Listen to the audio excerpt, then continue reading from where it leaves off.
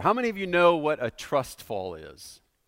All right, most of you seem to know. In case you don't, a trust fall is where you fall backwards and you trust that the person who is behind you is going to catch you before you split your head open on the ground.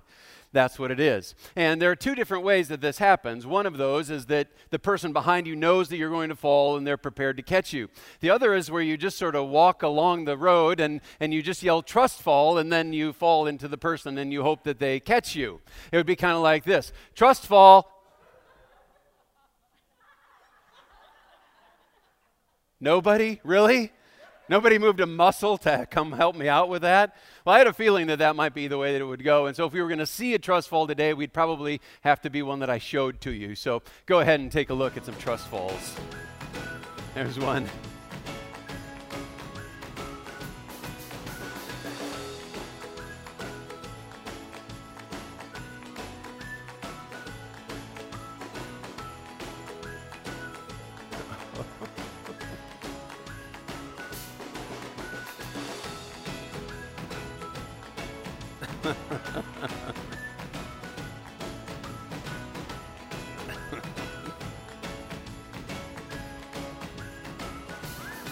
Oh, no. All right. Well, that's what a trust fall is, and sometimes it doesn't work out so well for the one who is trusting. Today we are continuing on in our sermon series, All I Want for Christmas, and we're going to be talking about the simplicity of trust. We're going to be talking about trust today. Now, we started this series a couple of weeks ago, and if you were with us then or if you weren't, we started out by talking about the spirit of wonder and how we very much want this season of the year to be one where we enter into wonder, and it's still not too late for that. And if you've been missing out on the wonder of the season because you've been so busy and you're running here and there, you might want to go back a couple of weeks and pick up on that series we talked about, or that sermon. We talked about a lot of very important things, very practical things that you could take and do. We talked about the importance of stop, drop, and roll. And we weren't talking about fire, and so that might be one that you're intrigued by. You want to go back and catch that up. Last week we talked about the thrill of hope, and we talked about how Jesus can renew our hope in this season. You might want to catch that one. But this one, today we're talking about the simplicity of trust. And what I mean by simplicity, I'll explain a little bit later. But because what I want to be sure that you know right up front is that I don't believe that trust is simple. That's not what we're talking about. In fact, trust can be one of the most difficult things that there is in our life to go ahead and execute or exercise towards someone else. That's the fact of the matter, and you've probably come to experience that for yourself. You might see it in the relationship with your boss, where you just wish that your boss would trust you more, that he would give you a little bit more responsibility, but instead all that your boss does is look over your shoulder, and he questions the things that you are doing. Or maybe you see it with your parent, where you wish that they would trust you more about where it is that you're going and what it is that you're doing, but they just don't extend that sort of trust to you. You might see it in your relationship with your spouse, where there are things that are said or actions that are carried out that just make it clear that they don't fully believe in your character.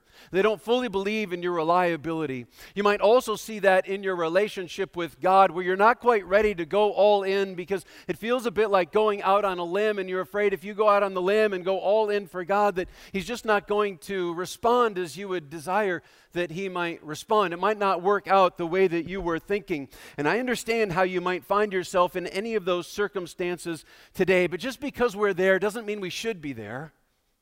It doesn't mean that that's really where we want to be and ultimately should end up. And what I want for all of us in this Christmas season is that our trust relationships would grow, that the score that you might give yourself in terms of what sort of a trusting person that you are going outward from yourself, that score would increase by a couple of points, or maybe 5 or 10 or whatever the case might be, that it would increase in any case. Now, I imagine for some of you, we bring up this topic of, we should trust more, and you're like, you've got this innate sense of that's something that I ought to do. But I'm not so sure that everybody believes that we're all in that same boat, which leads us to this question that we're going to address as we get started. Why do we need to trust? Why do we even have this sermon? Why are we even talking about these things here today? I think this is important. Can't I just go on kind of trusting at the level I am? Can't I just trust in myself? Can't I just leave it there? Well, you can leave it there if you want to. You can walk out of here exactly the way that you walked in, and you can do that, and that's an option open to you. But before you do that, I would just like for you to consider some of the benefits to extending the trust that we put off onto other people, that we might allow it to grow. What are some of the benefits? Well, the first of those I'd point out to you is that it defeats cynicism.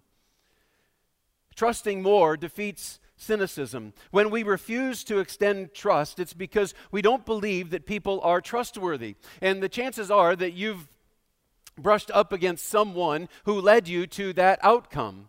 That you've had a situation where you trusted someone and they didn't come through. They failed you, and as a result, you got burned. And that's a very natural outcome for us, is that what we would do is that we would shut down. And we'd say, well, I'm not going to trust because the last time I trusted, I got hurt, and so I'm not going to do that anymore. And I get it. That feels like a safe place to be, but what we don't realize is that it's locking us up inside our own spirit, inside of our own heart, and it's locking us down.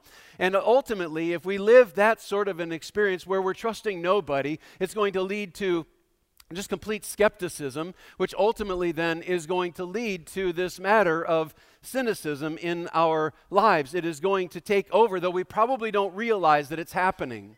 This is one of those things, being a cynical person oftentimes is one of those things that other people, they look on you and it's like, I know exactly what's going on. I see the cynicism in you, but you don't really see it in yourself. And that's a very dangerous and ultimately very unhappy place to be and to live. And if you can get yourself to the place where you can acknowledge that that is something that is true for me, that I am not a trusting person of anybody, you probably have already seen the skepticism. And maybe if you just look internally and are honest enough with yourself, you might just see the cynicism that is building there also. Trusting defeats cynicism. And then also, secondly, the thing that we would say is that it promotes growth. This is kind of the flip side of it defeating cynicism. When we trust, we're inviting people and ideas into our lives. We're saying that there are people who have perspectives that we can learn from. There are people who can demonstrate their character if I allow them in my life that will enrich me. We're saying that I'm not the only one who can be trusted. And the interesting thing about extending trust is that when you extend trust towards somebody else, they start to extend trust back toward you. In fact, it's the only way that it happens. There's never just a one-sided trust, not genuine trust.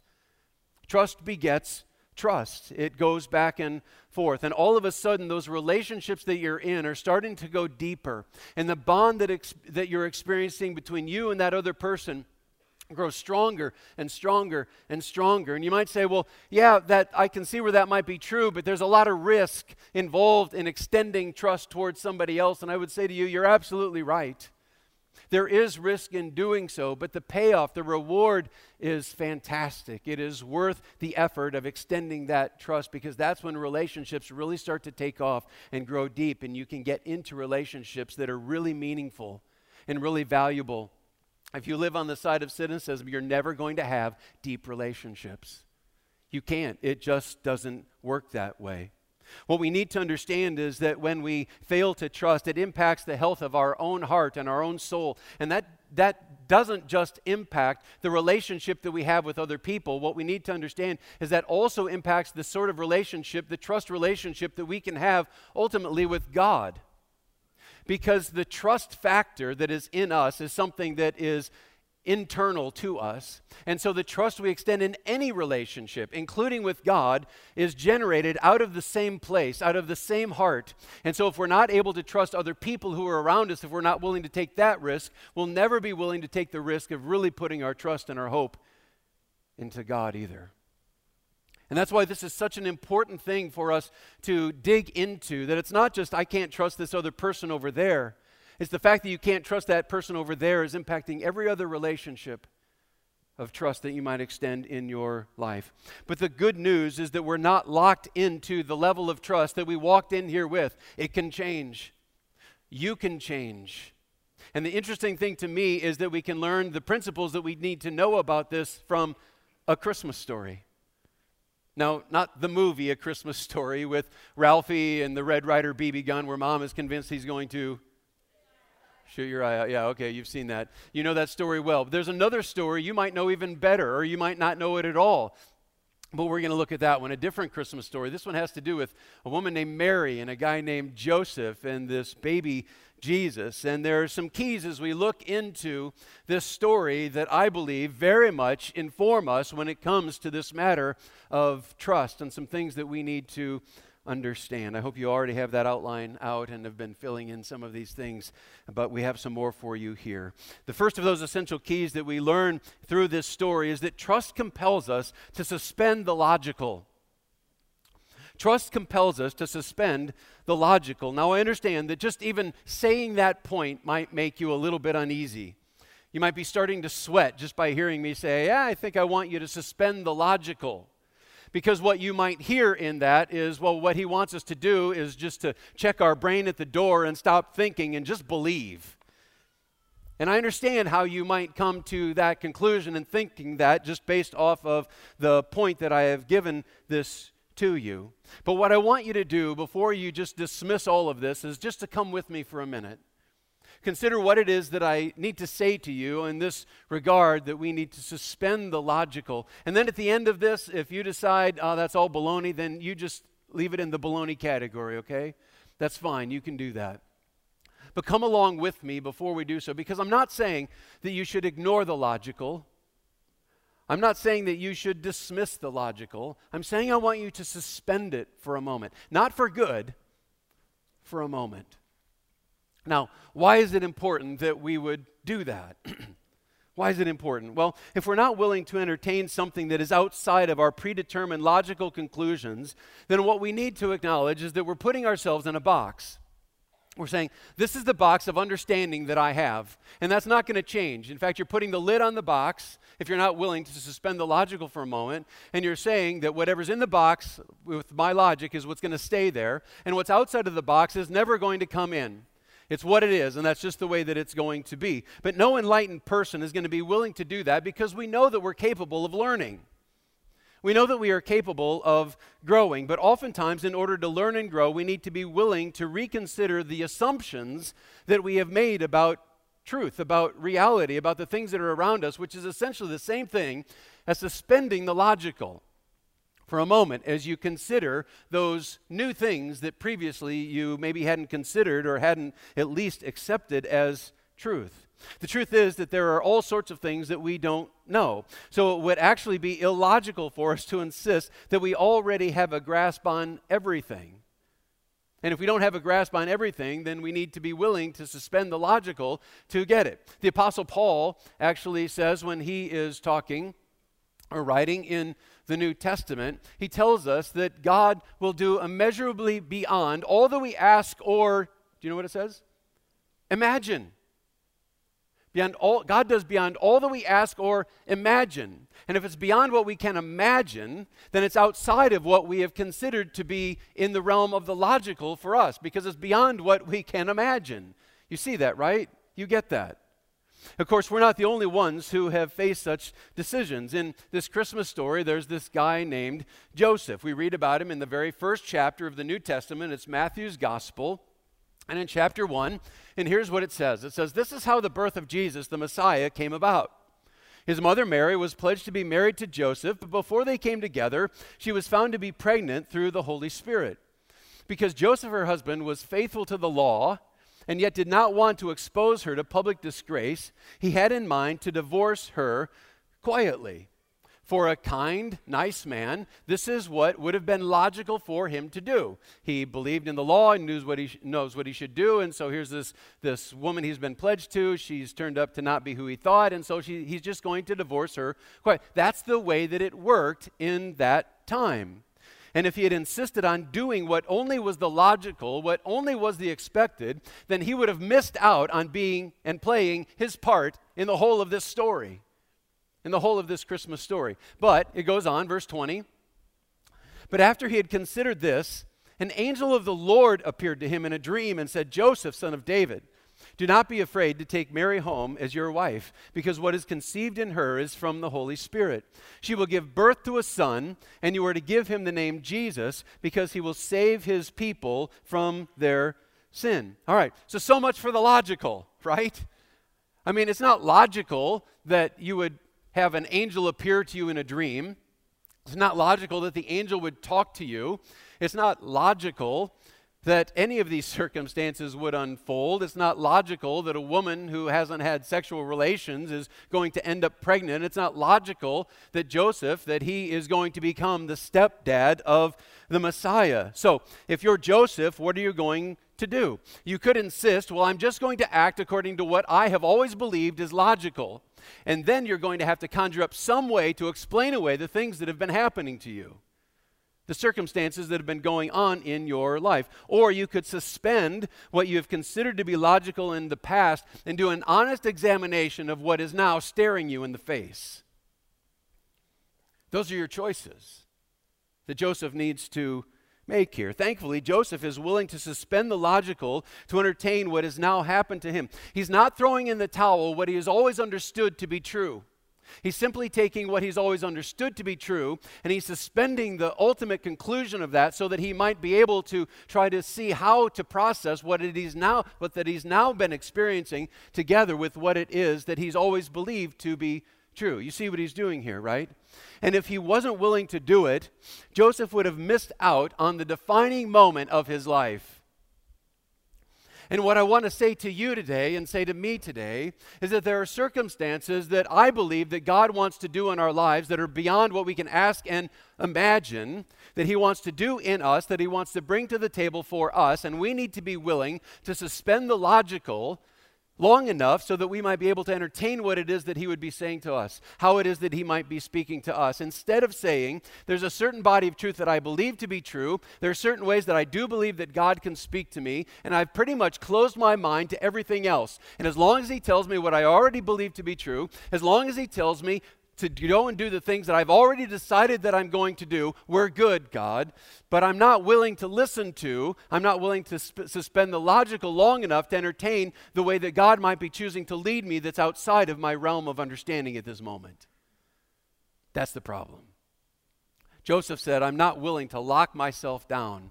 I'm willing to consider whatever it is that God would say to me so that I can be the person that God desires me to be. How logical did it sound to Noah when he was told to go and build an ark?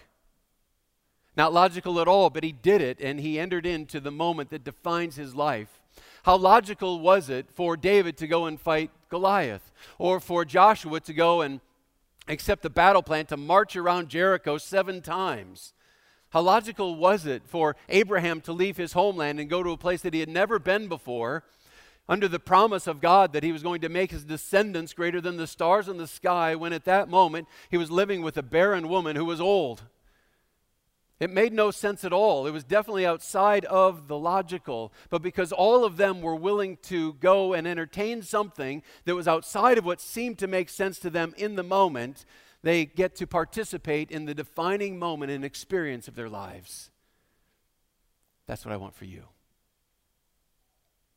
That's what I want for me in this Christmas season, that we could experience that. If you only want to live in the ordinary and in the expected, then don't entertain that God is able to do or desiring to do in your life anything beyond what you can already touch, what you already know. But if you want a transcendent experience with a supernatural God who does supernatural things in people's lives, so it's not just the same old going forward, then you have that God in front of you as well, who I believe is speaking, but you need to open up your heart and your mind to trust and to suspend for a moment the logical while you listen to what it is that he has to say. If we're going to trust God, we need to do it by his plans, not our presumptions.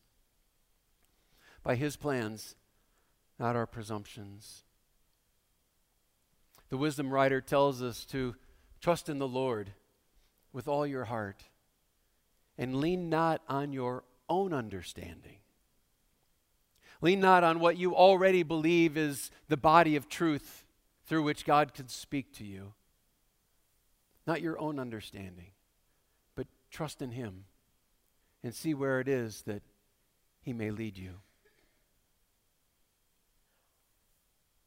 That's the first key if we're going to learn to trust. We need to open ourselves up to all of what God might say to us. Now, some of you are still a little bit nervous about this. It's like I'm still, my hands are sweating. It still sounds a little bit out there for me. Well, let me give you the second point, which might just bring you a little bit more comfort. And it's this, that trust is not a blind leap. Trust is not a blind leap. As we've already said, trust is not about checking your brain at the door. There might be some things that we don't fully understand, but we still want to evaluate what we're experiencing in light of what we've already know, the truth that God has already brought to us. That's not just to be dismissed. We need to somehow figure out how those things work together. Considering the circumstance that Joseph is in, it's important to take a look at his story. He's been visited by an angel in a dream and told about a baby who is going to have a mother but not going to have a human father. That's a lot to take in, and you can be sure that Joseph is trying to process what it is that he has now been told together with what he's already known. Nobody's telling him to throw out everything that you've ever heard or ever known from the past, but he's trying to figure out how do these things work together. And there are some things that he knows from his past that are going to inform his present moment. And here's how the story goes on in verse 22. It says, "All this took place to fulfill what the Lord had said through the prophet. The virgin will conceive and give birth to a son, and they will call him Emmanuel, which means God with us." Now, I don't know for sure how much attention Joseph paid in Hebrew Sunday school, but this definitely would have been one of the coloring pages. There's no doubt about it, because this is like the most important prophecy from the Old Testament time, and Joseph would have been exposed to it early and often in his life. No doubt about that. Now, not in his wildest dreams did he believe that he was going to be playing a central role in the drama, but when the angel tells him that in this dream that Mary, who had not had relations with any man, was going to become pregnant, you can bet that his mind went to that prophecy. You can bet that his mind conjured up what he had been taught all along, that a virgin was going to conceive and give birth to a son. Again, it's probably outside of his frame of reference to think that I'm going to be involved in this plan, or that Mary is that virgin. That would have shaken his world, to be sure. But it wouldn't have been completely outside of the realm of things that he understood. It wouldn't have made a blind leap for him, because there is already a body of truth that he came to understand. There are circumstances that come into our lives all the time as well, where we are invited to place our trust in God and what he's asking of us. And it's not a blind leap, because there are already things that we have in our background, things that we have experienced that come to help us to process the new things that are coming. And so we don't need to make it a blind leap, as difficult or as challenging as it may seem to us, because we can't always see exactly where our feet are going to land when we take off in the trust or when we step out in faith.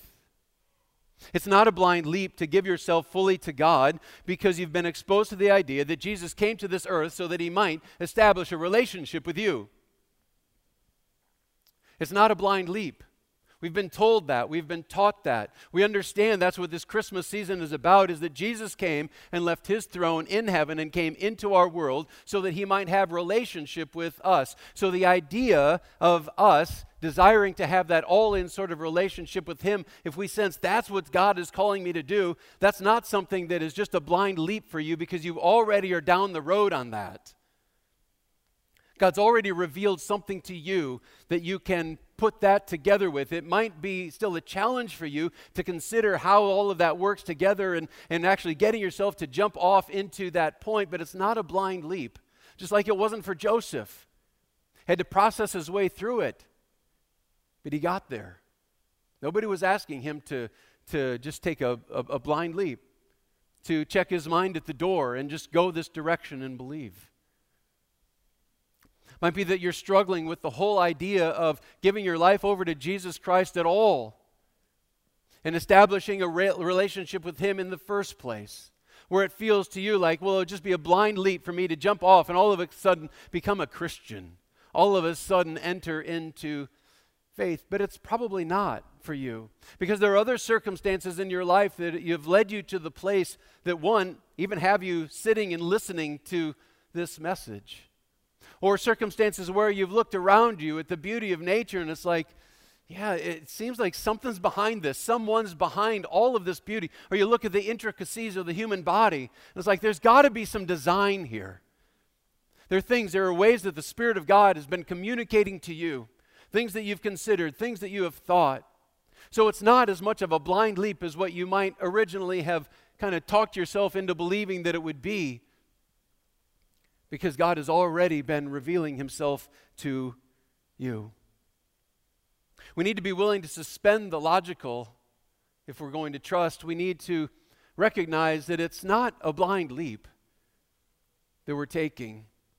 And then there's one more essential key when it comes to developing trust, and that is that trust is not trust until there is action. Trust is not trust until there is action. Imagine that I was going to do that trust fall off this stage.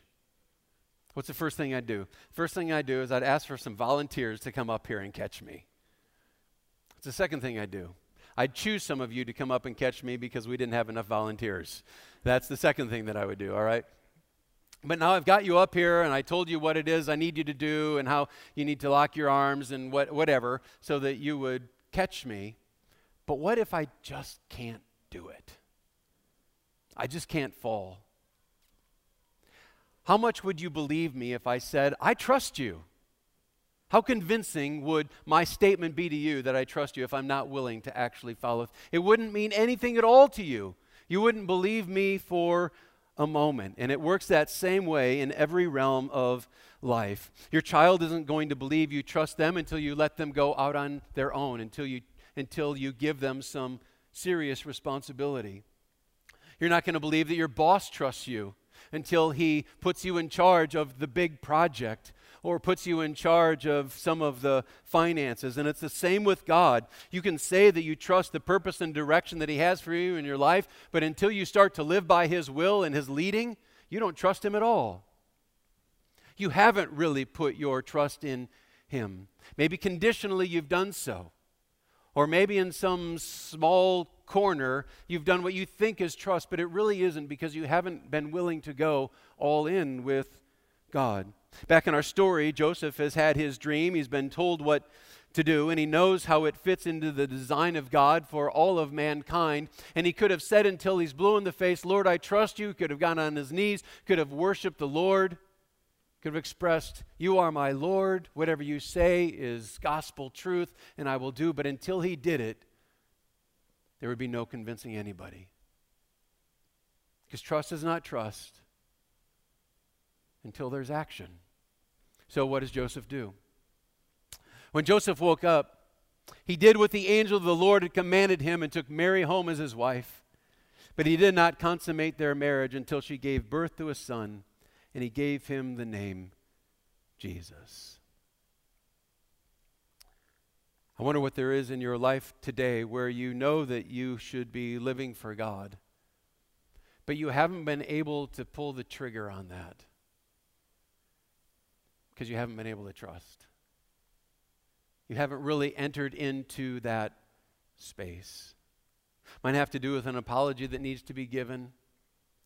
Might have to do with a commitment to serve or to sacrifice. You already know what the Lord has been calling you to do.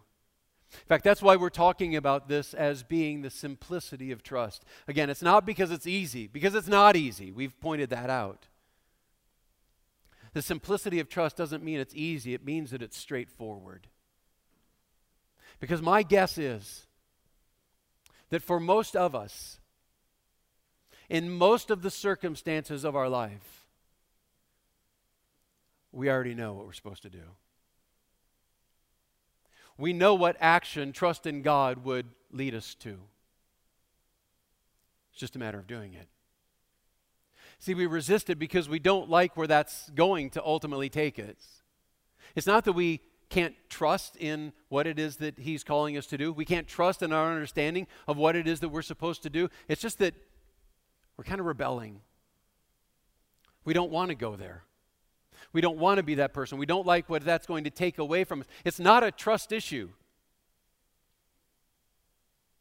It's an obedience issue.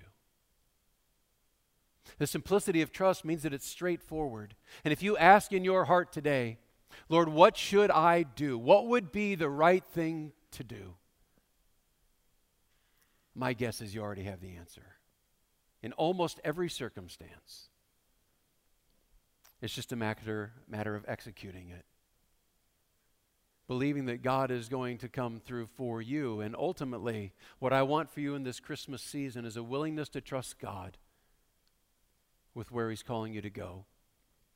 The depth of the commitment that He's calling you to make. The ministry to jump into. The generosity to extend. You consider it for yourself. But I believe that there is a simplicity of trust that I want for all of us. Because as we do so, we're going to find ourselves anew and afresh right in the center of God's will, where He would desire us to be. And that's where I long for us to live. Friends, I encourage you, and I challenge you today to live in the simplicity of trust. Heavenly Father, thank you for Joseph. Thank you for what we learn about the simplicity of trust, of just giving ourselves over to what you're calling us to do. Lord, we do acknowledge today that there are times when it's kind of hard to figure that out.